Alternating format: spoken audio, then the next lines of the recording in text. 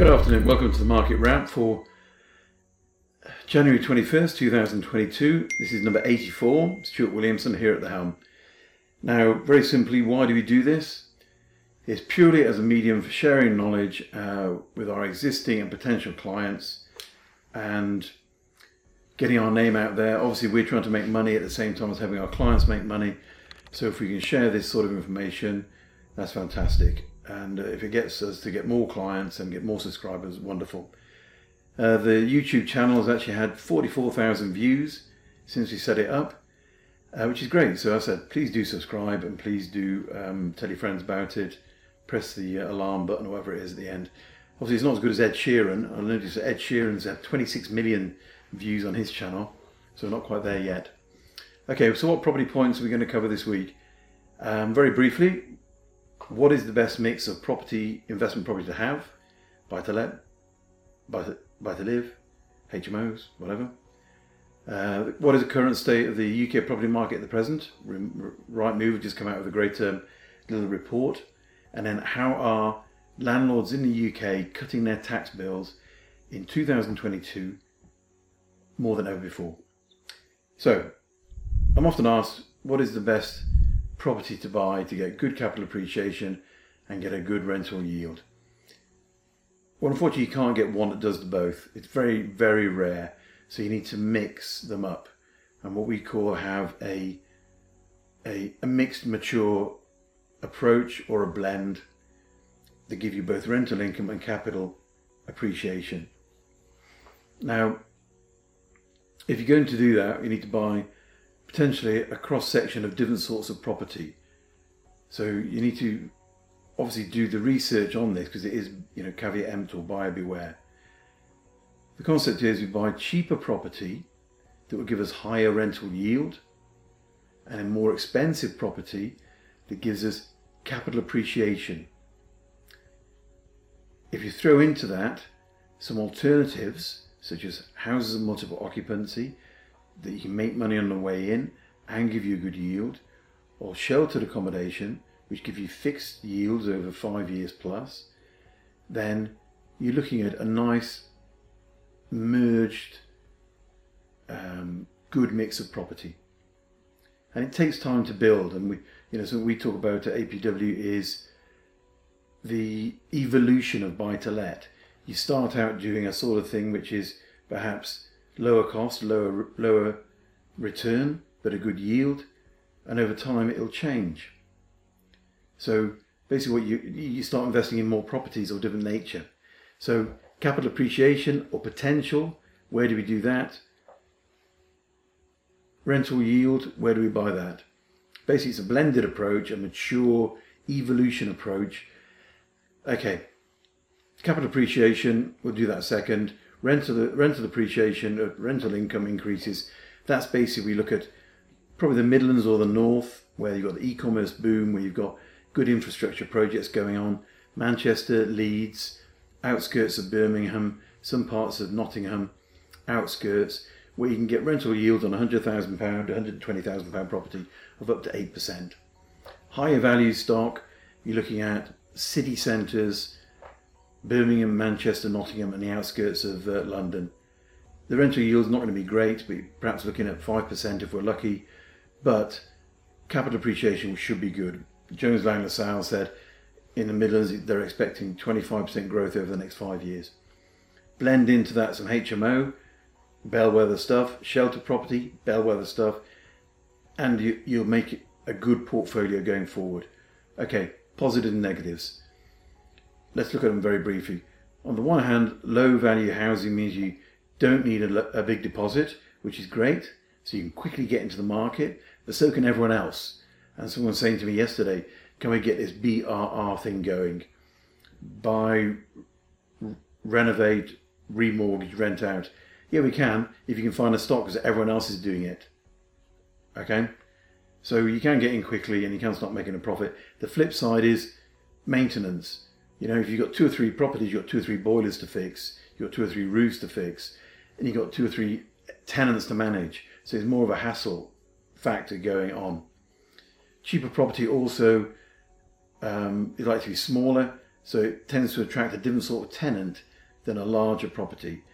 May not stay as long, so the churn rate will be increased, which means you have more cost for maintenance, marketing, higher voids, those sorts of things you don't want. But as you're making 7 8% on it, who cares? If you're getting more than that, then I would take it with a pinch of salt, because I think potentially 10% plus is quite rare, unless you can get blocks of flats that do that quite well sometimes.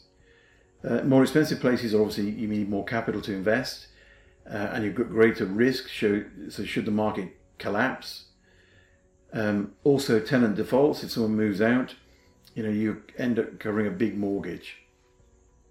So to start off with, there may not be much wiggle room as far as rent coming in, covering your costs. But on the positive side, maintenance expenses, they should be quite low. You get tenants staying there for longer.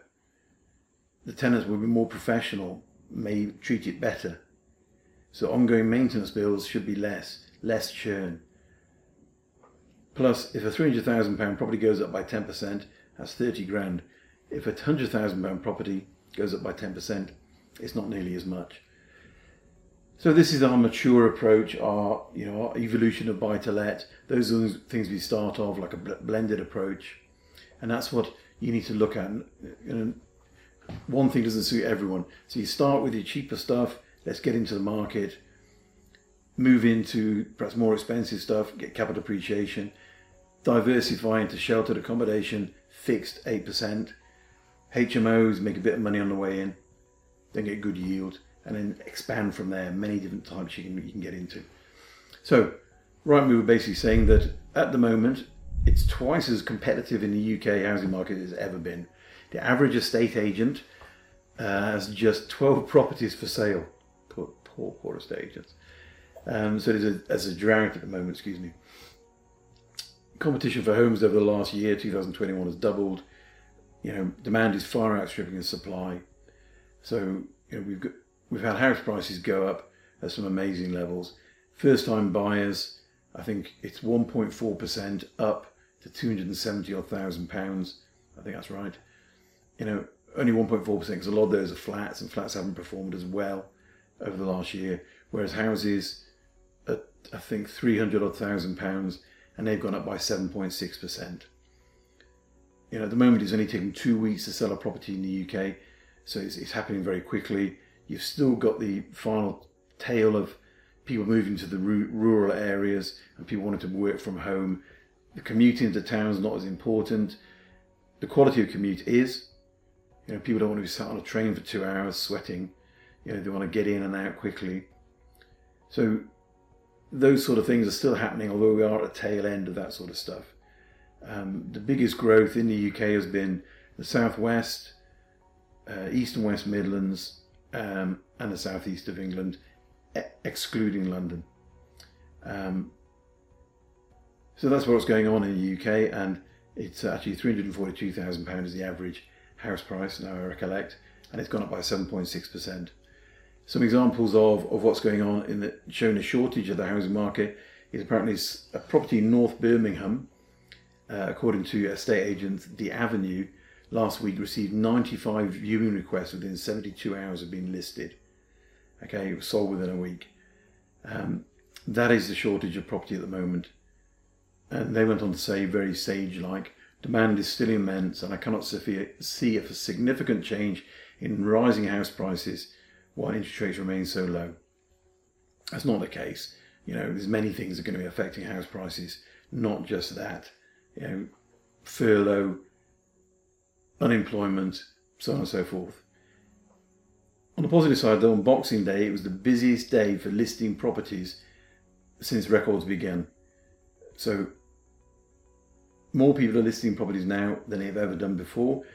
44% of people were requesting valuations, an increase of 44% in the first week of the new year. So that's a record as well. So there's more property being listed now, more valuations being requested as people go around. Rightmove basically say that it's still the same story from last year at the moment, but they go on to say that 40% of all people looking to move with a property to sell have not yet listed on the market. So there's a lot more stock coming through, so it's a good buying opportunity coming up as more people, try to sell their properties. So how have landlords saved all this tax in the UK? Well, basically, over the last year, the increase in number of SPVs, single purpose vehicles, that were set up in the UK has gone up by 14%. Over 50,000 were set up, which is over 50% of all buy-to-let loans were taken out using SPVs. This is according to Hamptons. Now, why would they be doing that? Basically, Hamptons say that they're trying to take advantages of the tax changes that you can get through an SPV. Over the last 5 years, we've had MIRAS wiped out, which is mortgage interest relief at source, used to claim. We've had 3% stamp duty added for buy-to-letters. Offshore, we've had an extra 2%, so we're paying 5% now to buy. So the government are putting more and more pressure on directly held buy-to-let people, because they see people who own second houses and investment properties are taking them away from people who are trying to get into the market, which is, fair enough. However, at the other side, they're giving a lot of benefits out through SPVs, in that you can claim MIRAS through it. Okay, so mortgage interest relief at source is offsettable through a SPV. You can pay corporation tax, which is 19%, which is lower than the standard income tax you would pay, which is 20%. There are other benefits. For example, you can claim your stationery. You can claim potentially your travel cost to visit property. You can have a number of share classes, so that later on in the day, should you want to put your kids on there, you can do that. If you want to have your kids owning a certain sort of share type that gives them ownership but you income, you can do that. So there's many different approaches you can take. You used to be able to claim fair wear and tear, this sort of stuff, but you can't do that now. But companies still allow you to claim a fair amount of that sort of thing. So you pay 19% corporation tax, which compares very favourably really with 20%, 40% or 45% that you would pay. And especially if you're going to move back to the UK and you're going to be living there, you've got all your salary plus all this rental income, you need to be planning like this. You can also pay yourself a salary and dividends from it. Any money you put in can be taken back tax-free. Dividends are taxed at 7.5%, 32%, I think 38%. And that is going up this year, so that's not great. But there are a great many things you can do if you're in that position, so it's a great thing to think about. And many clients, I'd say 75% of our clients are doing this. If you do transfer property in, existing property, you're going to have to pay stamp duty, okay, and capital gains tax. So it's not really designed for that. It's more designed for if you're going to buy new stuff through the property. As I said, half of all buy-to-let mortgages were taken out last year, and that's despite buy-to-let mortgages through a corporation being slightly more expensive than if you do it direct in your own name. Now that shouldn't be the case, because government are trying to get us all to go through these companies. Now why are they doing that? Because it's transparent. You can see who owns a company at company's house. Whereas with a flat in Maidenhead that your Auntie Merrill owns a quarter of, your dad owns a quarter of, you own a quarter, it's not clear. Okay, so it's better for the government to have a transparency of that nature. So that is why they're doing it. I know they're offering these perks, and it really is very worthwhile to do it. If you've got a non-domicile spouse, there may be issues as far as a lender having 50% in your wife's name, 50% or your partner's name, 50% in your own, and they may suggest, for example, you own 75.1% of the property and they own less than that, so you have the majority. And so there's things you've got to work out with the lender. But overall, it's a great idea. So there we are. That's it for this week. Thank you very much. We have Get a Blended Approach, okay, Evolution of Property. Don't forget about that. Rightmove, Prices are still going up like bonkers. More stock coming in, but it's going to continue into the foreseeable future.